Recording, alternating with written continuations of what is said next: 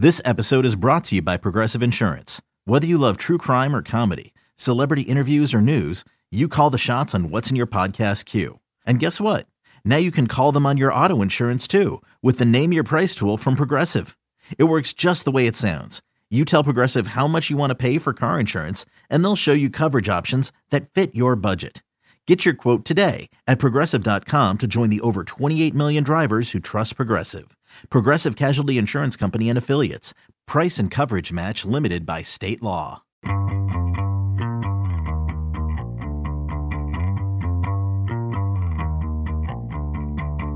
Hey everybody, this is Richard Deitch and welcome to the Sports Media Podcast. My producers are Patrick Antonetti and Sean Cherry. Two guests this week, two excellent guests, really interesting conversations, very accomplished at what they do. First up is Stacey Dales, the NFL Network reporter. You see her all over that network, whether it's covering pro days right now or during game weeks. She is assigned to a game, and she's had just a fascinating career because she first came on the scene as a star basketball player at Oklahoma, then played professional basketball for a little bit, joined ESPN in her 20s, and did multiple things there, and then eventually became a NFL specialist. So she's had a really interesting career, and we talked about sort of how she navigated jobs, covering the NFL in 2021, and then we did get into a little bit about women's basketball and just the absolute continued nonsense that the NCAA continues to provide us when it comes to equity and supplies for the men's tournament and the women's tournament and women's basketball and men's basketball. So Stacey Dales is up first. She is followed by the ESPN MLB reporter Marly Rivera, who's been on the show before. We love Marly, one of the best at what she does, and she talks about the big stories that the media will be looking at in baseball in 2021, what kind of access she has right now, and how she has to cover the sport as we still are in a pandemic, but knock on wood, heading to see the other side. And then something I asked her, and I really appreciate her honesty here, just what she would say to young women and people of color who want to cover baseball, and what they should expect, and what they might want to think about if they're interested in following in her footsteps. So Stacey Dales to start, Marly Rivera as the closer, all coming up on the Sports Media Podcast. All right, as I said at the top, we now bring in Stacey Dales. She works for the NFL Network. I gave her a long bio. Jesus, Stacey, your bio is a little too long, generally speaking, for this podcast. You can also follow her on Twitter at STACEYDALES. I'm pleased to be joined on the Sports Media Podcast by Stacey Dales. Stacey, how are you? Well, I'm well. Thank you for having me, Richard. A long bio typically only means that I've aged. So yes, thank you. I'm right there with you, Stacey. But I appreciate you coming on the podcast, and it's a really good time to talk to you. The NFL is obviously in pro days. Literally, as me and you are taping this today, the NFL just had a couple of massive trades when it comes to the draft. So the NFL is front and center in terms of the sports world today. A couple of first-round picks being dealt. You've been dealing with pro days. And also, we're in the middle of the women's basketball tournament. And for those who don't know, Stacey Dales was a two-time All-America at the University of Oklahoma. Just a ridiculously unbelievably great player there. First player in their school's history to record 1,700 points, 600 rebounds, 700 assists. She played for the Washington Mystics after her college career, was a number 3 pick overall. So I do have some questions for you, Stacey, too, on the women's tournament, even though I realize you're covering the NFL now. First off, you've had an interesting career to me in that you went from professional basketball to ESPN, although when you were a professional basketball player, you were working at ESPN. And then you ultimately moved to the NFL Network. That's 3 very well-known and respected employers, and you've had long stints at each. And that all started when you were in your 20s. Was this the blueprint, or did it just end up happening as it did? I think, Richard, it ended up happening as it did, gratefully. It was a whirlwind, to be very frank. I mean, when you're 21, 22 years old, you really know zero about yourself, respectfully. So you go through a college experience, and I redshirted my freshman year at Oklahoma all the way back in '97, tore my ACL. So 5 years at Oklahoma and Norman is a big jump for a kid from Canada, right? From a small town in Canada at that. So that transition, the evolution of a program that was, virtually non-existent. They'd literally abolished the women's program. Thankfully, Title IX, in many respects, saved us. And then, my college coach who just retired, Sherry Cole, took over, recruited me on a 5-22 record. So it was the unpopular decision to go from Brockville, Ontario, Canada to Norman, Oklahoma at a Big 12, school that was at the bottom of the barrel in the Big 12. So that's how my career, I guess, in sports started in America. But I'm so thrilled that it happened the way it did, because that sort of launched me into the WNBA. And I was auditioned at ESPN to fulfill a women's basketball analyst studio role that morphed into almost 8 years at just an incredible place. And so, and all of that happened in my 20s, which is a lot for a child and a kid and a young lady. And so you're all of those things, I believe, in your 20s. And it was just a complete decade of growth for me. And I wouldn't change anything other than, just, I guess, being a little more easy on myself, because I'd always put a lot of pressure on myself to excel. And the injuries piled up on the court, and I juggled the TV career amidst everything. So it was just a lot for me at the time. I could imagine in your 20s. So professionally, let me ask you about this. At ESPN, you did studio work, you did sideline work, and you did it in multiple sports: college football, men's and women's college basketball, and the NBA. And so if I sort of take my if I take my memories back to you when you were at ESPN, that's interesting to me, because a lot of times, as you know, they will try to place a former athlete or a current athlete in the sport that he or she is playing. That's sort of how you get siloed. So while obviously you must have done some women's basketball at the time, you didn't end up becoming just a women's basketball analyst or a women's basketball sideline reporter. How did that happen at ESPN? Because clearly that navigation at ESPN, I think, would have ultimately helped you become an interesting candidate for the NFL Network when that time came. Yeah, it's a great point, Richard. I think just like in sports, I tell kids as far as just basketball who complain, when their coach, when they're just young, or coach says, hey, go play the 5 or go play the 4 or go play the 3, and they're a point guard because they're tall. Their coach says, go play a bigger position. And they cringe and they say, I can't do that. I don't want to do that. You parlay those things into life. And when I was blessed to be hired by Tina Thornton, who oversaw the women's basketball department, essentially, who I couldn't be more grateful for hiring me through that audition process, you come in contact with all of the greats that work in the building. So, whether it was Dave Miller or Ed Placey or,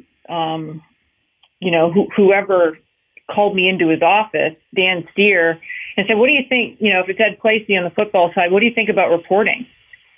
I was like this big-eyed, opportunistic, yeah, let's do it. And I followed and shadowed Holly Rowe, and I was it was a couple of years into my career at ESPN, and I think Holly Rowe is the best of the best and have the, greatest level of respect for her and for so many reasons.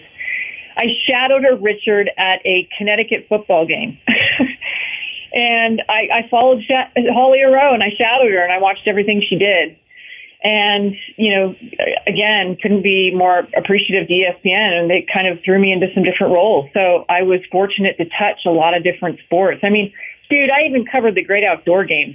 Like, I got to talk about, I'm a dog person. I got to talk about dog jumps and, log rolling, Little League World Series coverage, which was one of my favorite events ever. And so, it was just a sort of plethora of stepping stones that didn't necessarily say, okay, she's going to work in the NFL for 12, now 13 seasons. But that experience, I think, that I was so blessed to get taught me how to transition, because, you've been in this industry forever, and it's such an honor to talk with you, given what you've accomplished, what you do. But you go from Stacey, please, Stacey. Go from sport to sport, and it's like you got to change your trajectory, right? Like so for me, that was pretty cool, and all those people that were a part of it, I'm forever grateful for.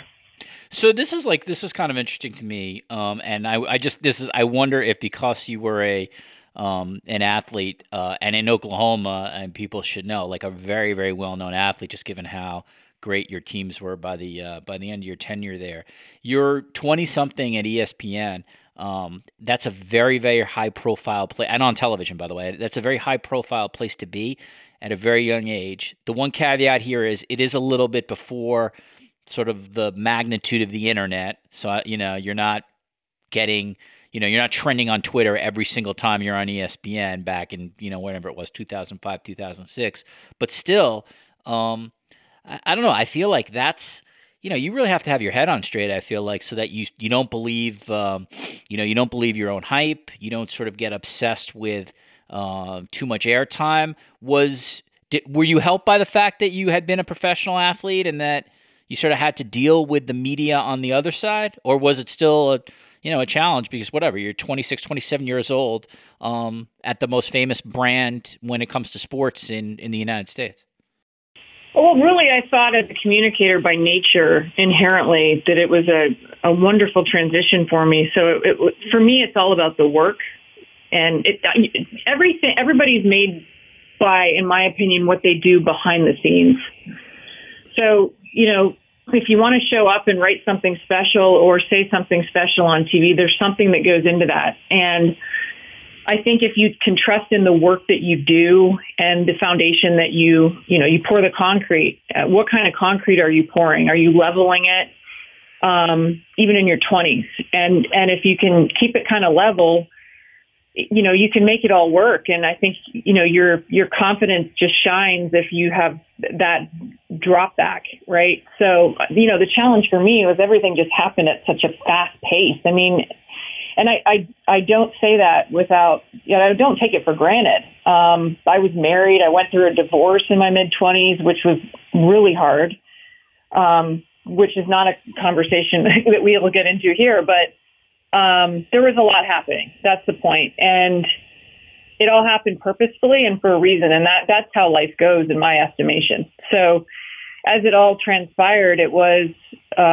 taking those relationships and learning, and especially like you said, this was before the social media time, right? So again, you've aged me. Thanks. No, we're both there. So we're both in the retirement home right now, Stacey. So we could have coffee. But yeah, with the pre-social media age, you think about that time, and for a young woman in the business, I mean, we still as women fight for so many things from a business standpoint in life, in every industry, and it's 2021. So you can imagine 15, 20 years ago how different that was. So you put that on, right? Yeah, I was just going to say, for starters, what I would imagine, one is you probably didn't make as much money as your male colleagues back then, just sort of let alone a number of different things. And then like you just mentioned, sort of just navigating all that in your 20s is not an easy thing to do. And I think probably harder now because of like you just mentioned, the social media spotlight. Yeah, but I'll say this as we talk about it, Richard. There's so much worse things. There are so many worse things in the world that what decade to decade you can go through. My wins and losses through life pale in comparison to some of the stuff that people live these days. So I look back with gratitude.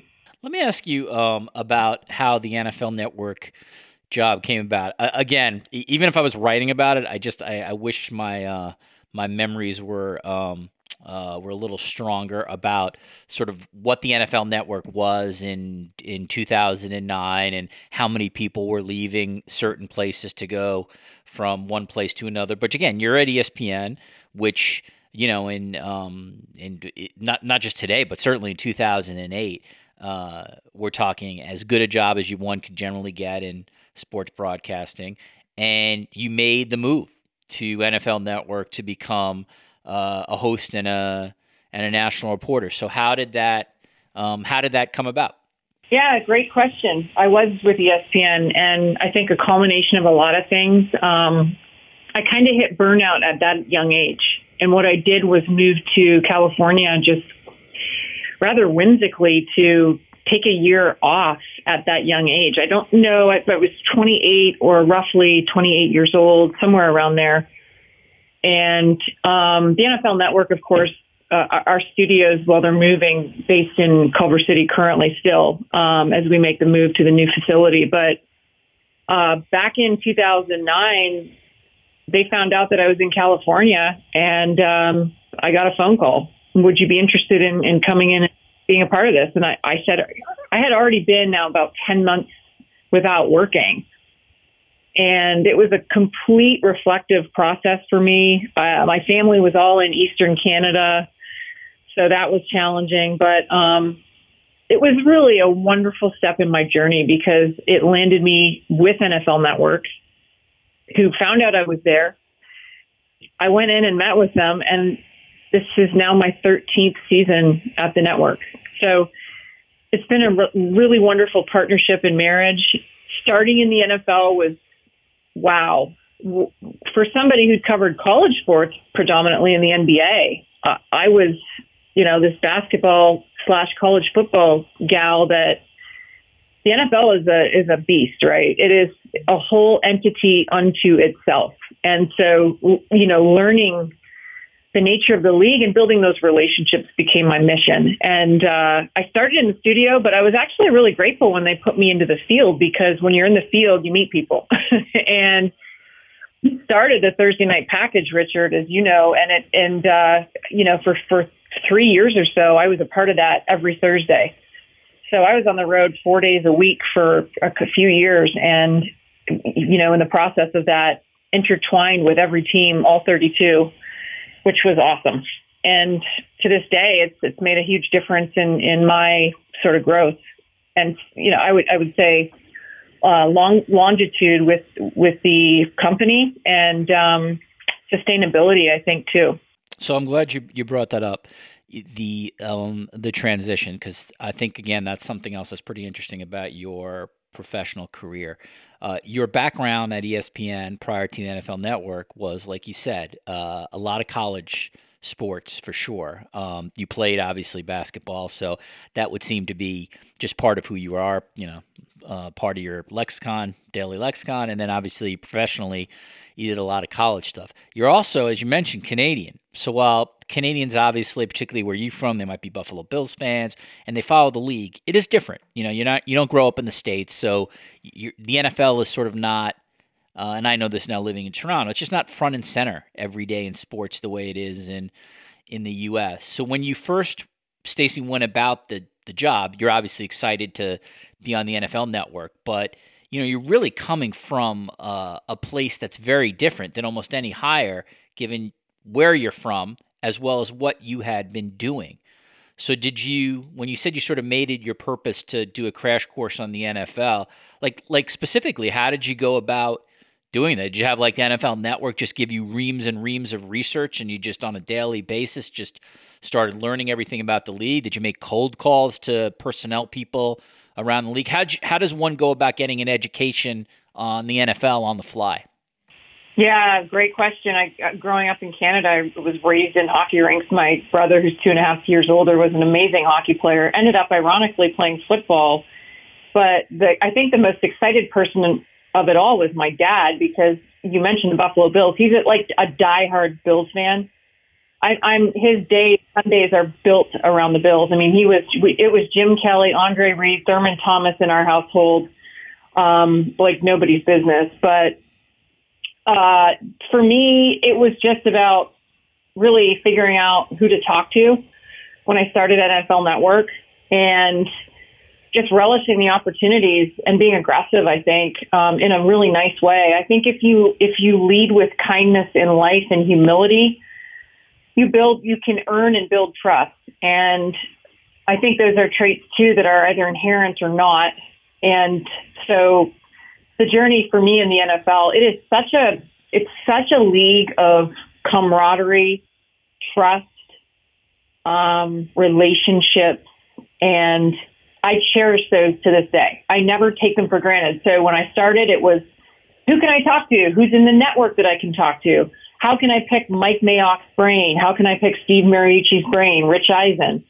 And just asking a lot of questions, being, open to coaching, I think, too. Like, what can I do to tell this story better? So all of those things factored into it. And then again, the Thursday package was super helpful. Shoot, when you're out on the road and you get to stand on the sideline, there's nothing like an NFL sideline. I love it. I love football Sundays. I love when a coach that I know, it could be a strength and conditioning coach to an offensive coordinator to a running backs coach. I love those intimate conversations of life or, hey, what do you think about this? Okay, I'll keep that to my chest. That's cool. And building those sources. So I guess I kind of look back and that's how I feel about it. Okay, picture this. It's Friday afternoon when a thought hits you. I can spend another weekend doing the same old whatever, or I can hop into my all-new Hyundai Santa Fe and hit the road. With available H-Track all-wheel drive and 3-row seating, my whole family can head deep into the wild. Conquer the weekend in the all-new Hyundai Santa Fe.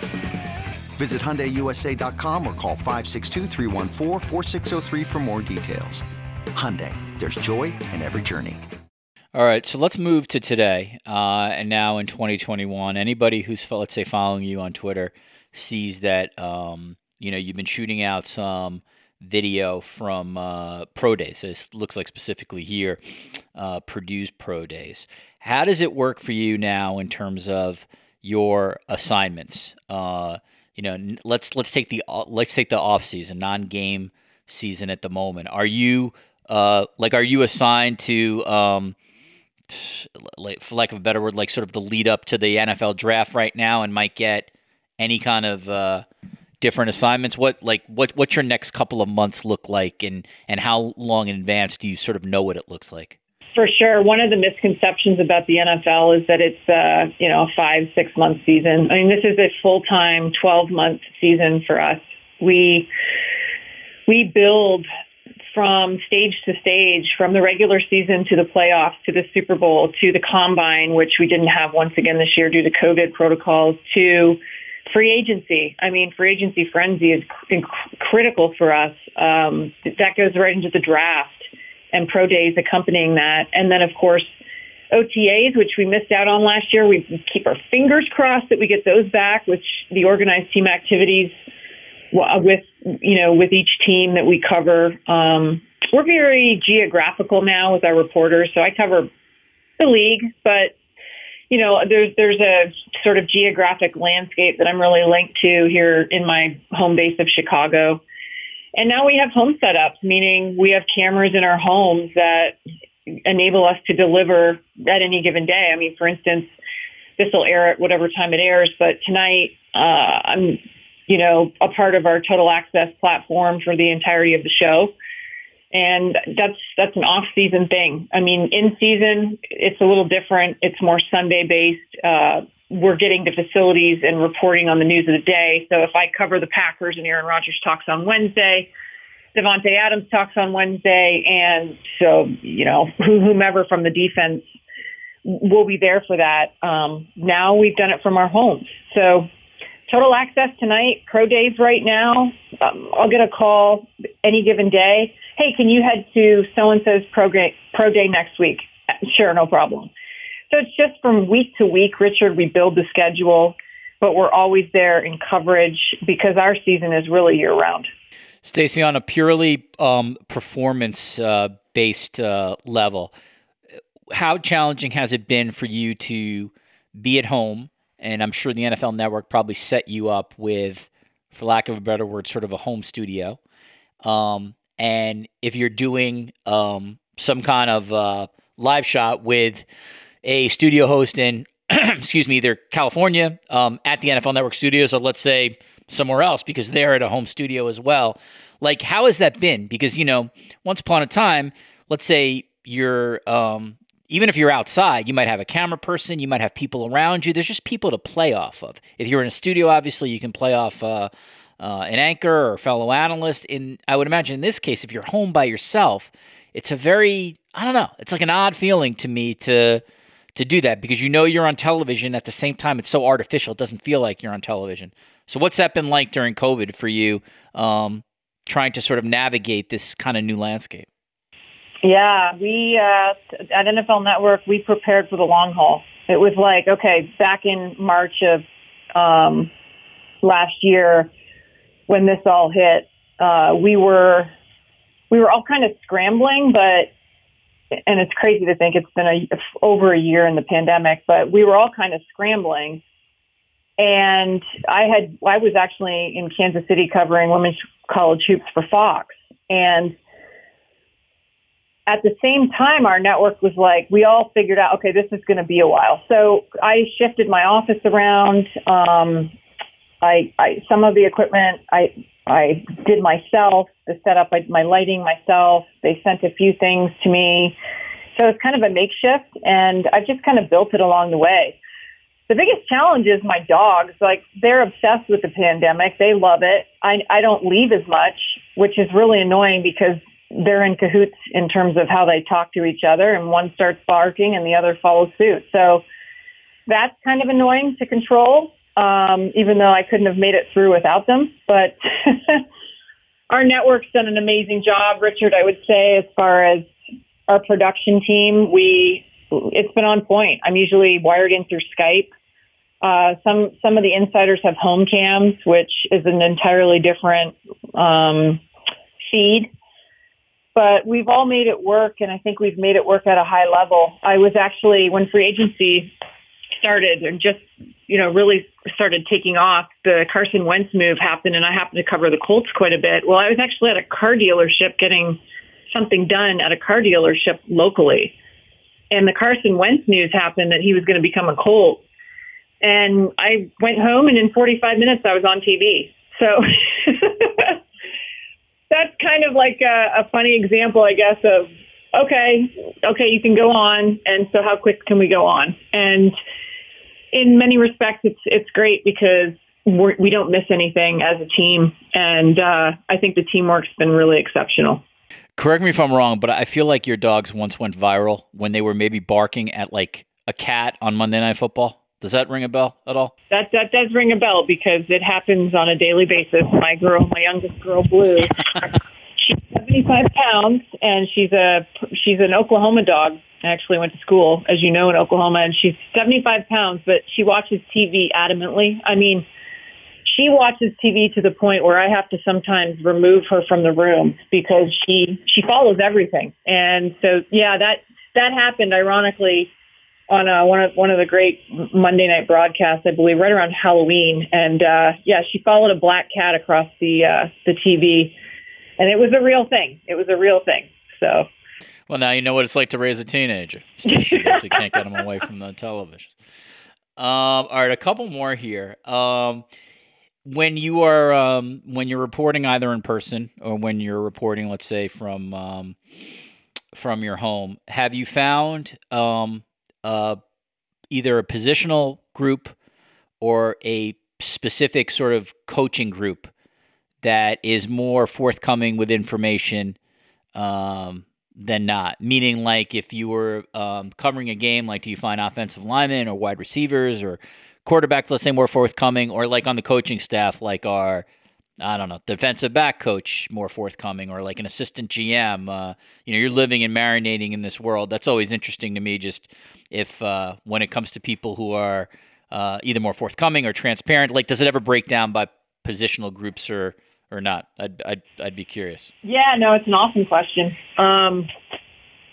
On Sundays, if I'm right there on the field, I have my favorite players that will stop by and say hello, and can roll with some of the stuff that he and I talk about, but like for interview purposes, like non-pandemic, I do a lot of phoners, and my typical request on the offensive side of the ball is an offensive lineman. I love my offensive linemen. I'm such a fan of the linemen. They are so unheralded. I'm all about the underdog. So I will take Creighton and I will take Loyola anytime. And I'm not suggesting that they are Creighton or Loyola as linemen in the league, but they don't get all the respect that they are due, not just in the run game, but in pass protection. I mean, the center in football is so vividly responsible for so much and has to know every check at the line, just like the quarterback.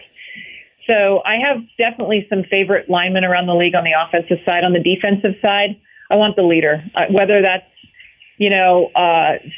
somebody who comes off the edge and stirs the pot like a Zadarius Smith, or an inside linebacker, or a Mike linebacker like Danny Trevathan, or, somebody around the league that Levante David with the Bucs. I mean, somebody who can, really, without compromising the game plan, which they never do. And I would actually, if they told me some of the stipulations of the game plan, I would opt not to report to protect them because I really value my trusted relationships.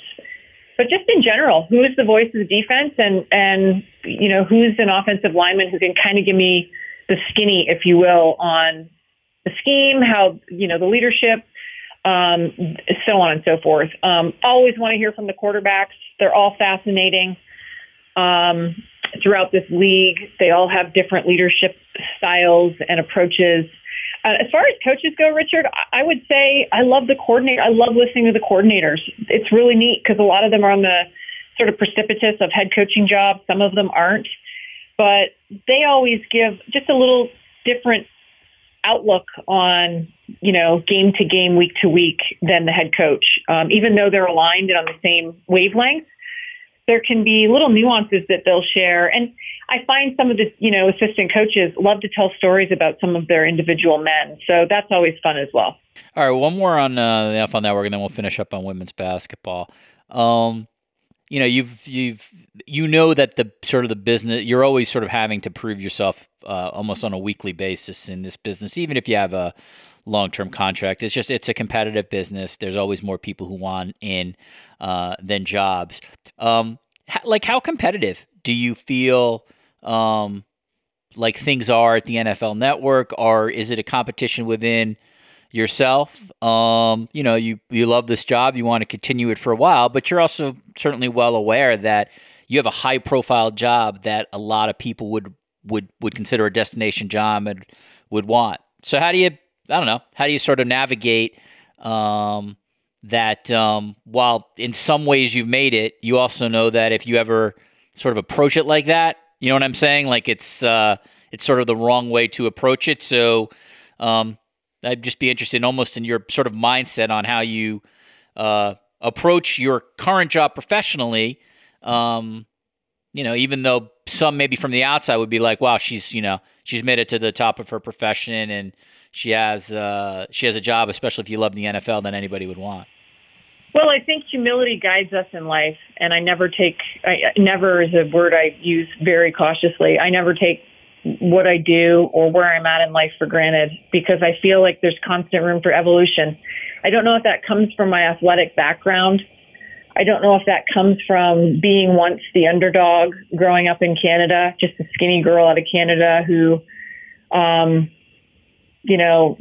of has always had a blue collar approach and mental print, if you will. I believe in putting your head down and going and working. And I'm driven by that. I would say I've always been an over-preparer, but again, when you have the moment that the preparation meets the moment, I think the rest takes care of itself. So the journey is exactly the way it's supposed to be. And, and approaching it with a very, keen sense of humility and appreciation, which that's for me, I'm Canadian. It's like, it's kind of the way we are, but for me, it's the way that I've been. And I appreciate every moment, every season I go into it with a real fresh outlook on, okay, how can I tell this differently? Or right now at this stage in my career, it's pure joy. So when I'm at a pro day and I'm, the age, I'm 41 now, and I'm with a 22-year-old college prospect who just launched a 42.5 vertical or whatever it is, it's so fun to talk to him and understand what the league is and where he's going. So it's passion. It's passion when I conduct an interview with a player after a Sunday win. And it's like this incredible climactic moment because every week in the NFL is so hard to win. And I leave after a 16-hour day completely on an adrenaline high and at the same time completely spent because I pour my heart into it just like they do. And I think that resonates with the people I cover, the coaches, players, teams. And I think that's really been the case my entire career, Richard. I love what I do. My passion for what I do is undying. And I think the combination of those things linked with, approaching everything with humility is critical. A lot of young kids will, in journalism, if I have the opportunity to mentor them or help them, I always kind of say lead with the kindness that you know yourself to be, and be you, and trust in that. We all have a different style professionally. We all have a different sort of approach. But for me, my approach is keep my head down, work, and walk in with no expectations. I also think that gets lost a lot.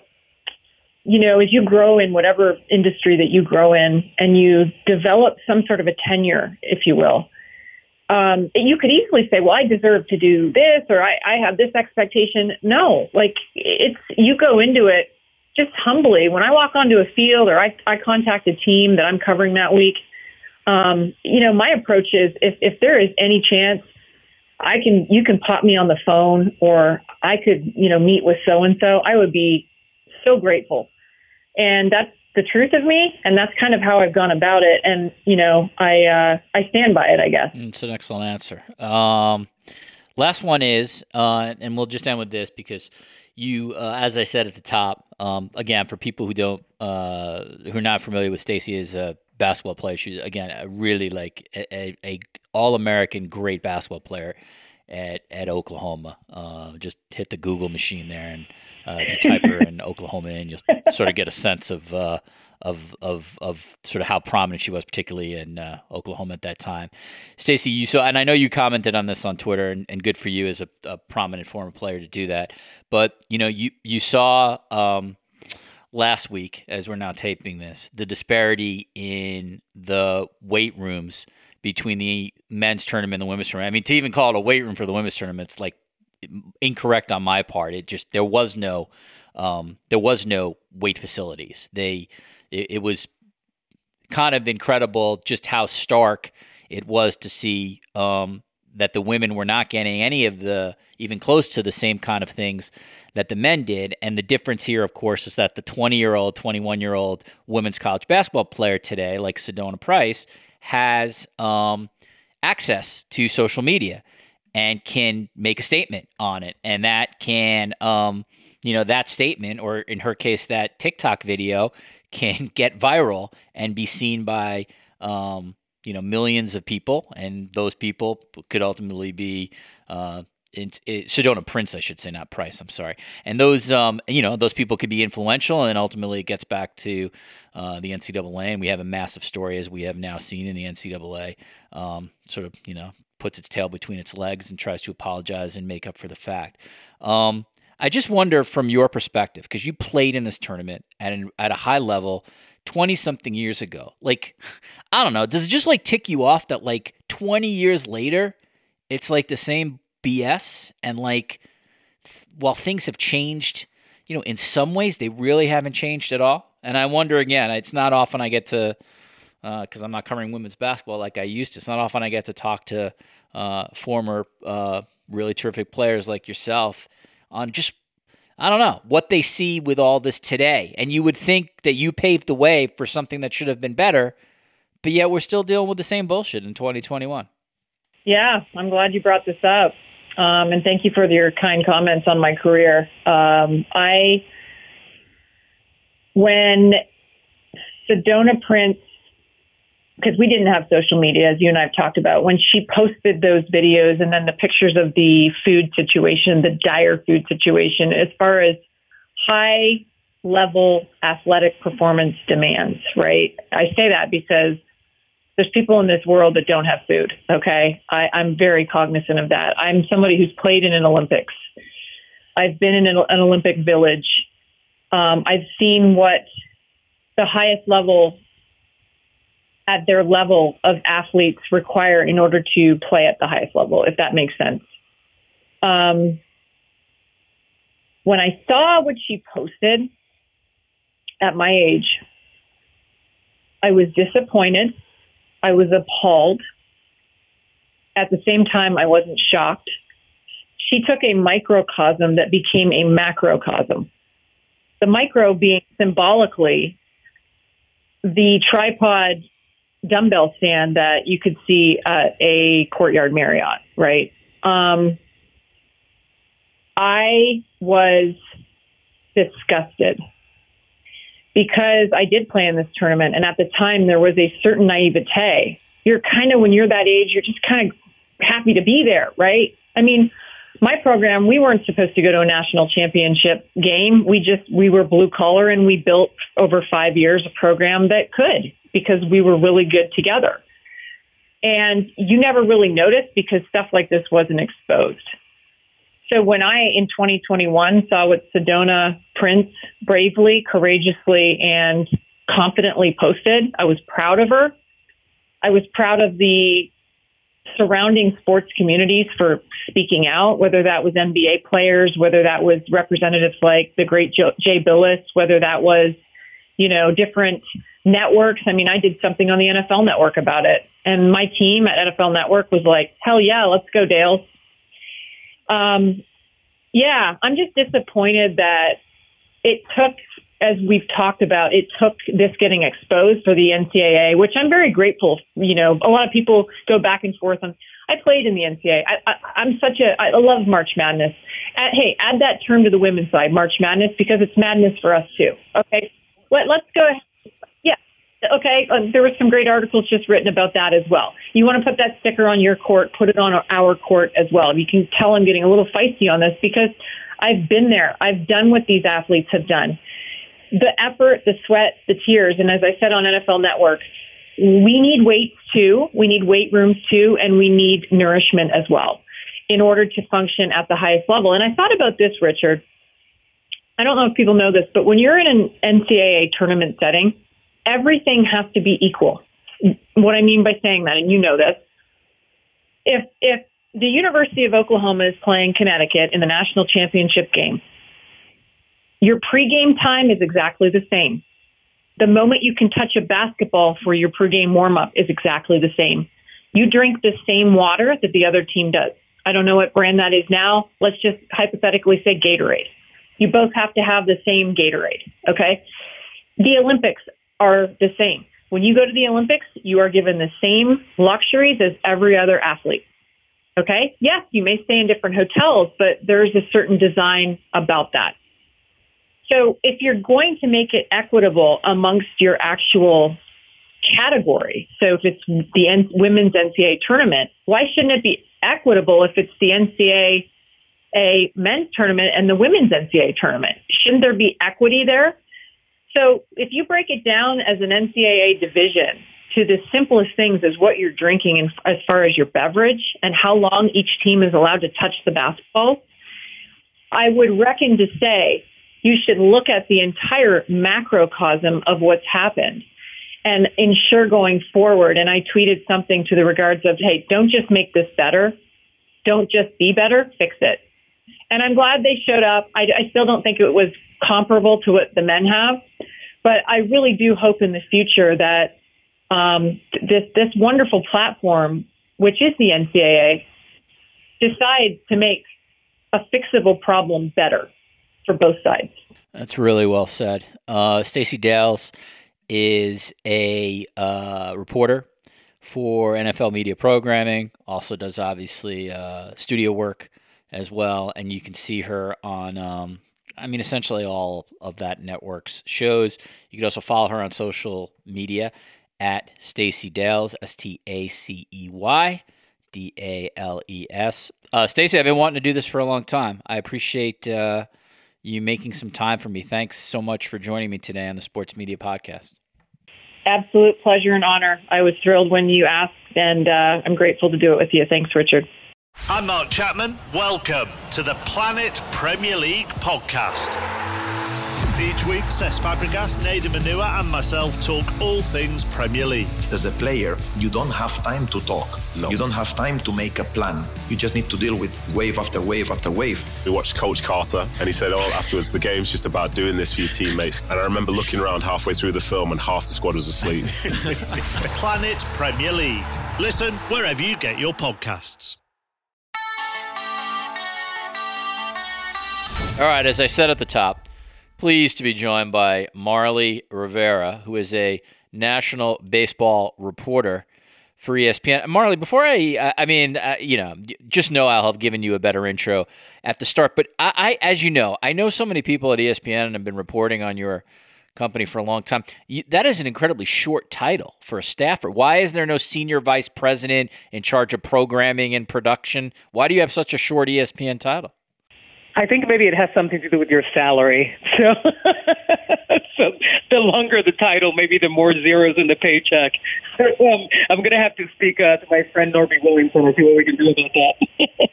You need, maybe some more titles and more zeros. All right, Marly, it's great. You've been on this show many times. We know each other forever. It's great. It's great for you to pop in. We are taping this right before the start of opening day. You'll be covering the Yankees and Blue Jays. Very exciting time of year for you.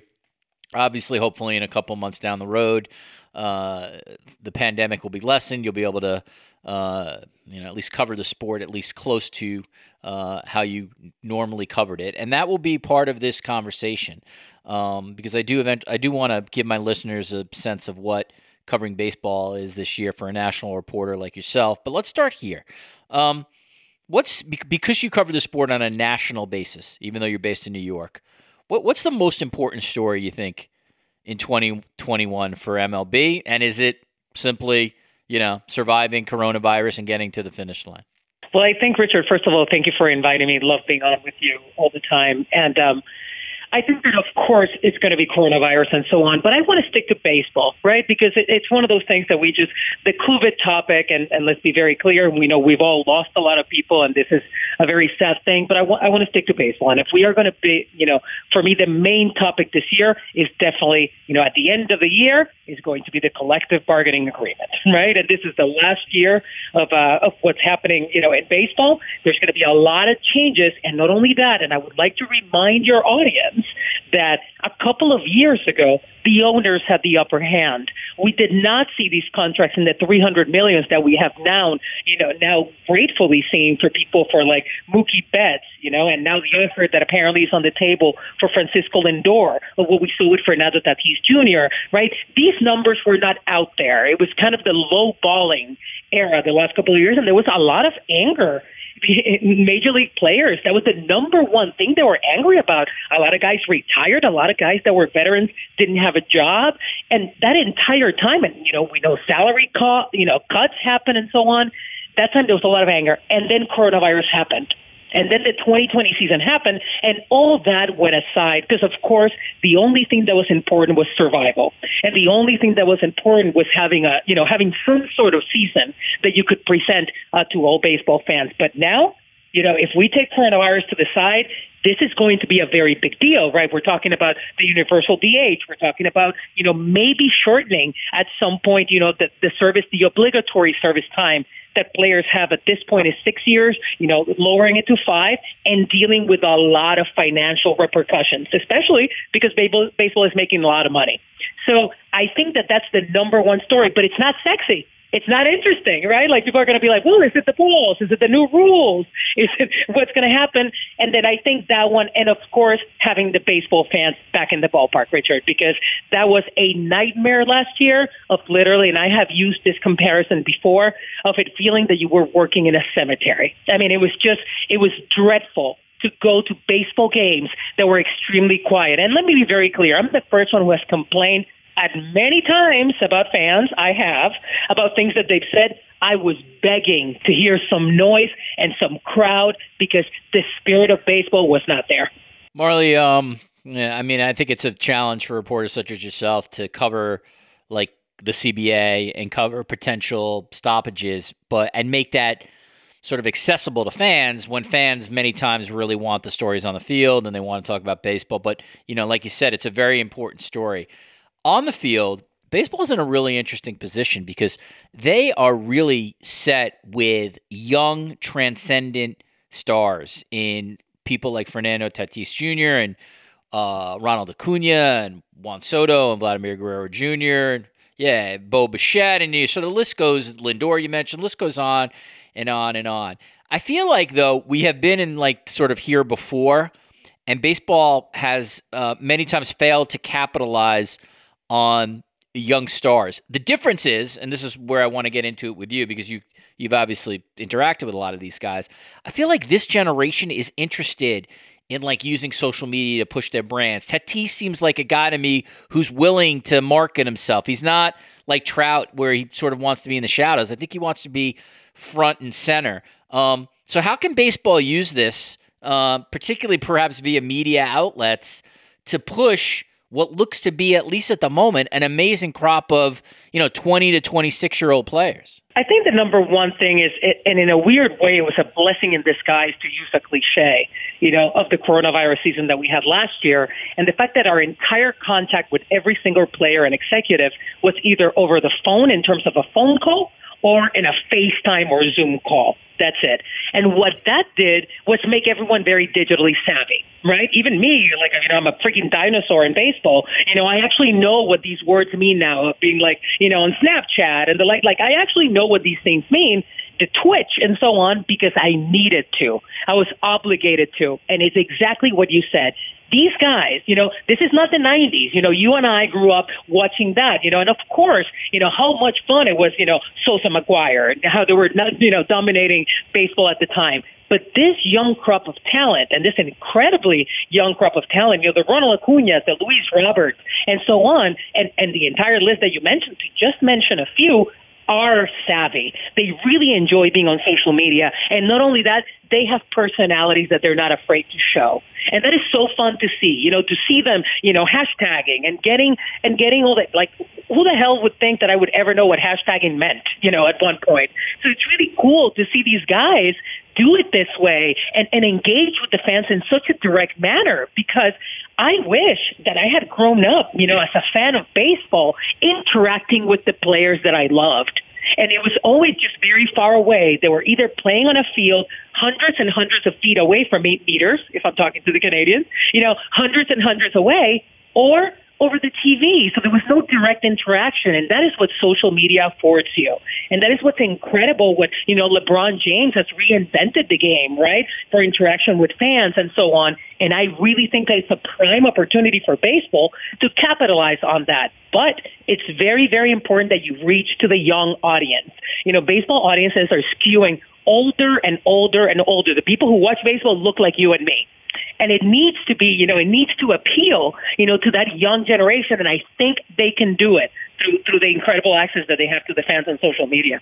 Marley, can you give my listeners just a sense of what it is like to cover baseball in 2021, from the Zoom meetings that you have to do to, like, by the way, I don't know this, you'll inform me on this. Like, are you going to Yankee Stadium? And if so, like, where do you sit? Do you sit in the traditional press box? Do you go somewhere else? Just give people who are baseball fans who'll be listening to this just a sense of, like, what your day-to-day job is covering this.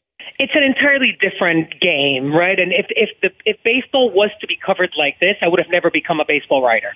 So it's something that I would have never done, because you literally have zero personal access. Now, I'm very lucky that I've been, I'm an old dinosaur in this game, and I have a lot of phone calls phone numbers and so on, so I can contact them directly. But every single day, what we do is remain in some area with a ballpark, right? It varies from ballpark to ballpark, where we can watch these guys from far away, and most of the time we need our binoculars. And for example, at Yankee Stadium, we are in the press box, but it is limited to only 30 media members because that's what is allowed. And I can tell you that, as you know, Richard, the Yankee Stadium press box fits about 200. And then, it's only limited to 30. We are socially distanced. We have to keep our mask on. And at least this year we're going to have fans. Just imagine the 60-game season last year, just the fact that there were no fans and you could barely, it was just, there's no interaction at all with any player except on Zoom calls, right? And then these Zoom calls are, first of all, they're a very limited amount of time. Second of all, the player that is brought to the Zoom call is decided by the team. So it isn't like you can, today I want to write, and I'm going to just throw a random name out there because he just made the team at the Yankees, about reliever Lucas Luetge. And people will be like, who the heck is this guy, right? Well, you don't know, because if the Yankees don't put him on Zoom, I don't have a chance to talk to him, because he hasn't been with the Yankees before. So there's this great limitation, right, on the stories that we can tell. And then that also has, the dirty little secret of the teams controlling the message. So no longer can I be on the field and run into, Russ Atkins at the Rogers Center and, pry a little bit and ask him about, when he's bringing up Nate Pearson, and ask a little bit. I have to wait for the Blue Jays to make Russ Atkins available, unless Russ, picks up the phone for me. So it is the control of the message, and that has been the most difficult part for anyone who covers the sport. The fact that you have to be limited to what the team is presenting to you. And then one of the things that we do in reporting is observe, and it's very, very difficult to observe. This is the number one thing as a reporter is you need to know how to observe. And it is very, very difficult to observe if you're very far away. And you have to do it through binoculars and not interacting with the guys.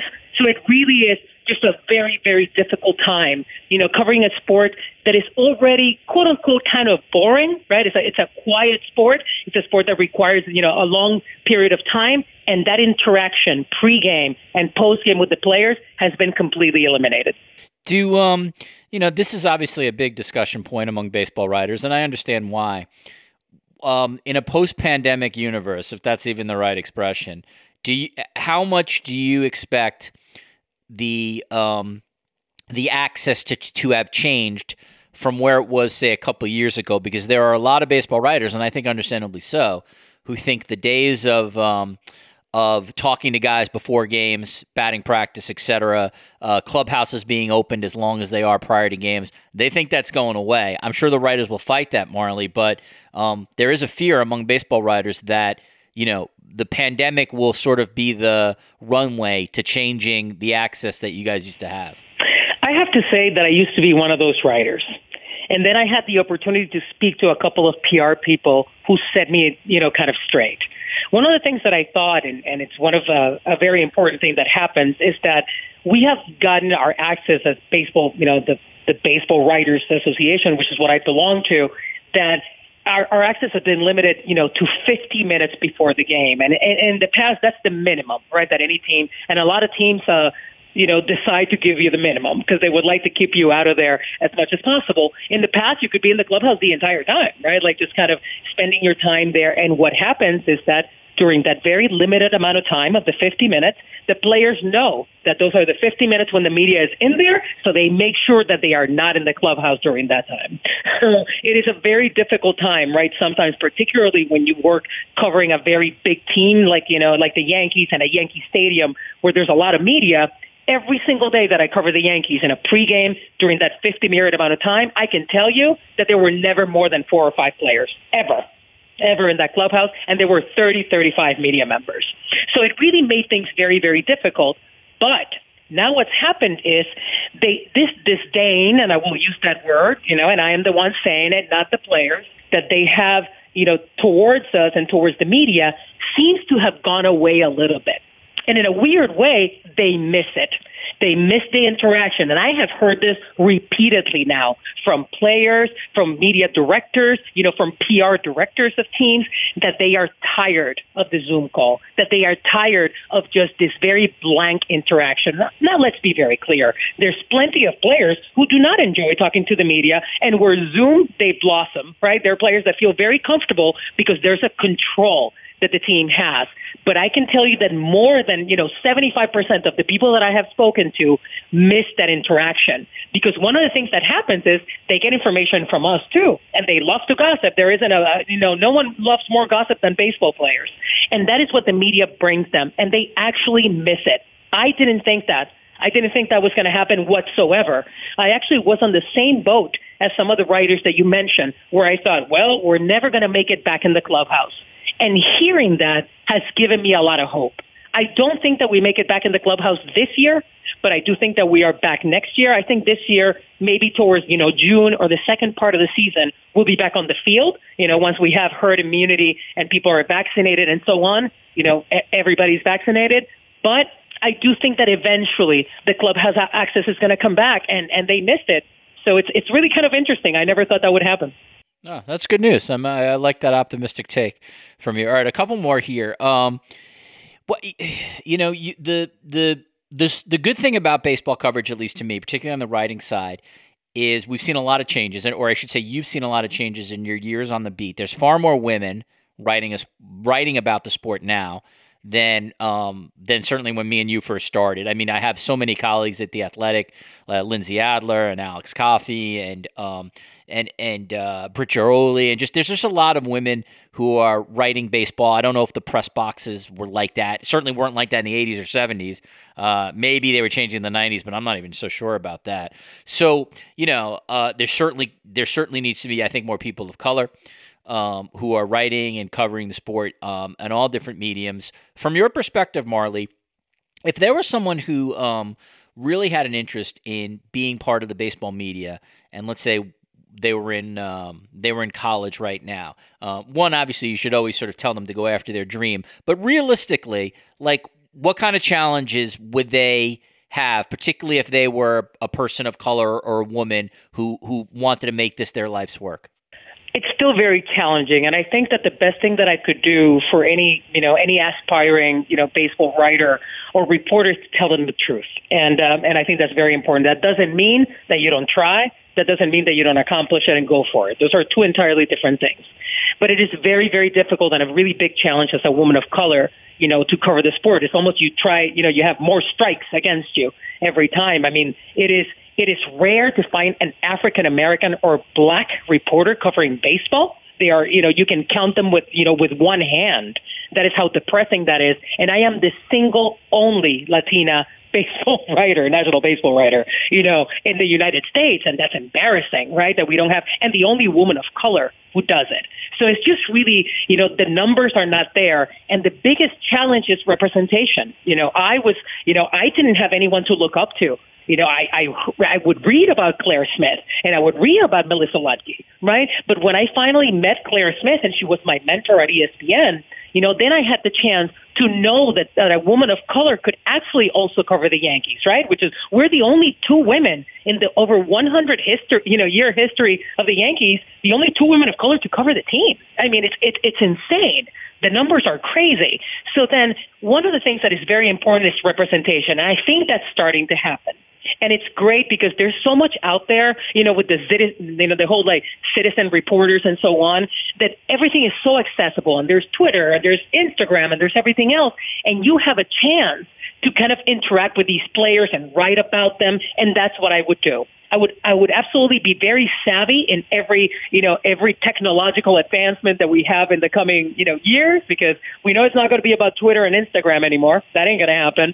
So get savvy and start writing and start practicing. And the other thing that is very important is for you to become a whole person. It isn't only about knowing about baseball. It's actually about taking classes in anything. It's about becoming, very comfortable with public speaking. And most importantly, really important, to study your freaking grammar, because that is the number one thing and the number one complaint, right, that you will get from editors is your grammar.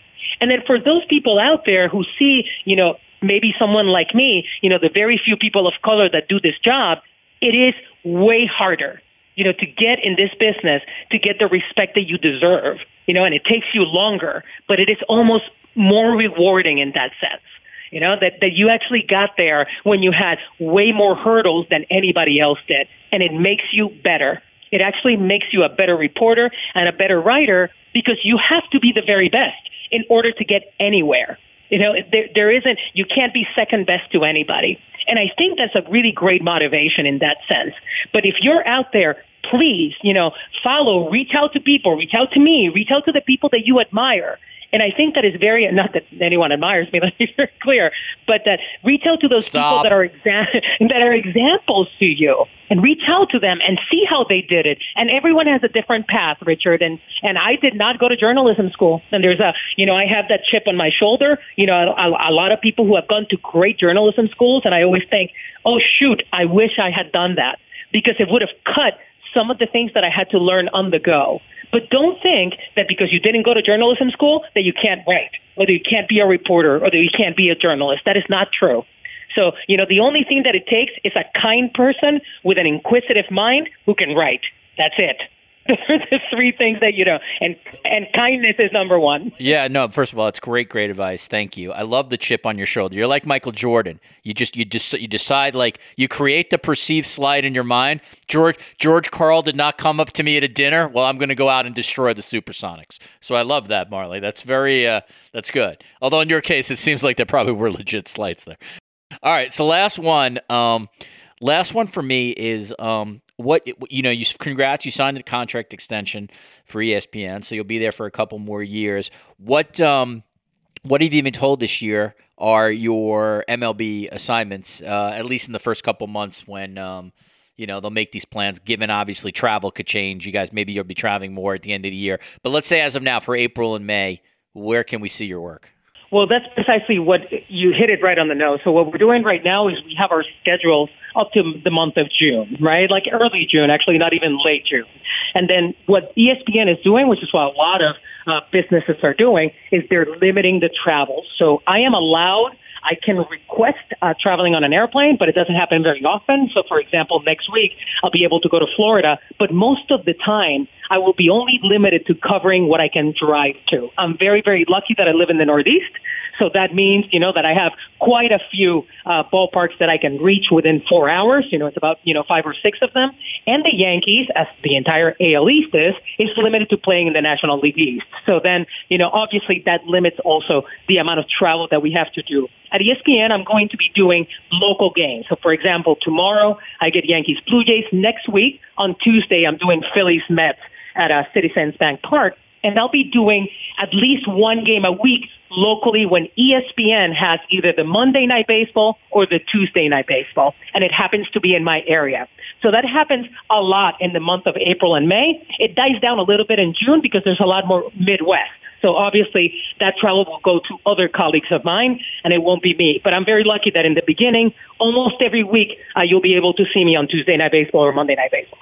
That's great news. I'm glad to hear that. And Jimmy Pitaro and company made a very smart signing, or not signing, but made a very smart move by extending you, and hopefully we'll see more of you on baseball coverage. Marly Rivera is a Major League Baseball national reporter for ESPN. She just mentioned where you can see her.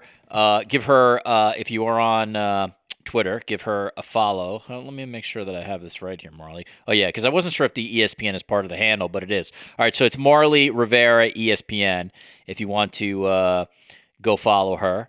And Marly, we made it through this entire segment. I did not ask you about A-Rod and J-Lo, so you owe me, and you're welcome. I mean, I'm on my second box of Kleenex. So we'll see where it goes. We'll see where it goes. I'm rooting for those 2 underdog kids. I think it'll work out. All right. Marly Rivera, everyone, one of the best. Please follow her and read her stuff. Thank you, Marly. Thank you for having me, Richard, as always. I'm just so thankful. All right, back in the studio. My thanks to Stacey Dales and Marly Rivera for their insights and their time. If you like these conversations, head to the Sports Media with Richard Deitch page and leave us a 5-star review, as well as some nice words. That stuff absolutely matters to my bosses at this podcast. We've had some good guests, previous podcast before this one, James Andrew Miller and Anthony Krupe on the NFL's new media deals. And then before that, we had Sean Shapiro and Ryan S. Clark on ESPN and its new deal with the NHL. So check out all the podcast I think there'll be stuff certainly in the media that you'll find interesting, and then some bigger name guests about their careers as well. Want to thank Patrick Antonetti and Sean Cherry, of course, for producing this podcast. Thanks to everybody in the Cadence 13 family, from Chris Corcoran to John McDermott. And, of course, thank you, the audience, for listening. We'll see you soon on the Sports Media Podcast.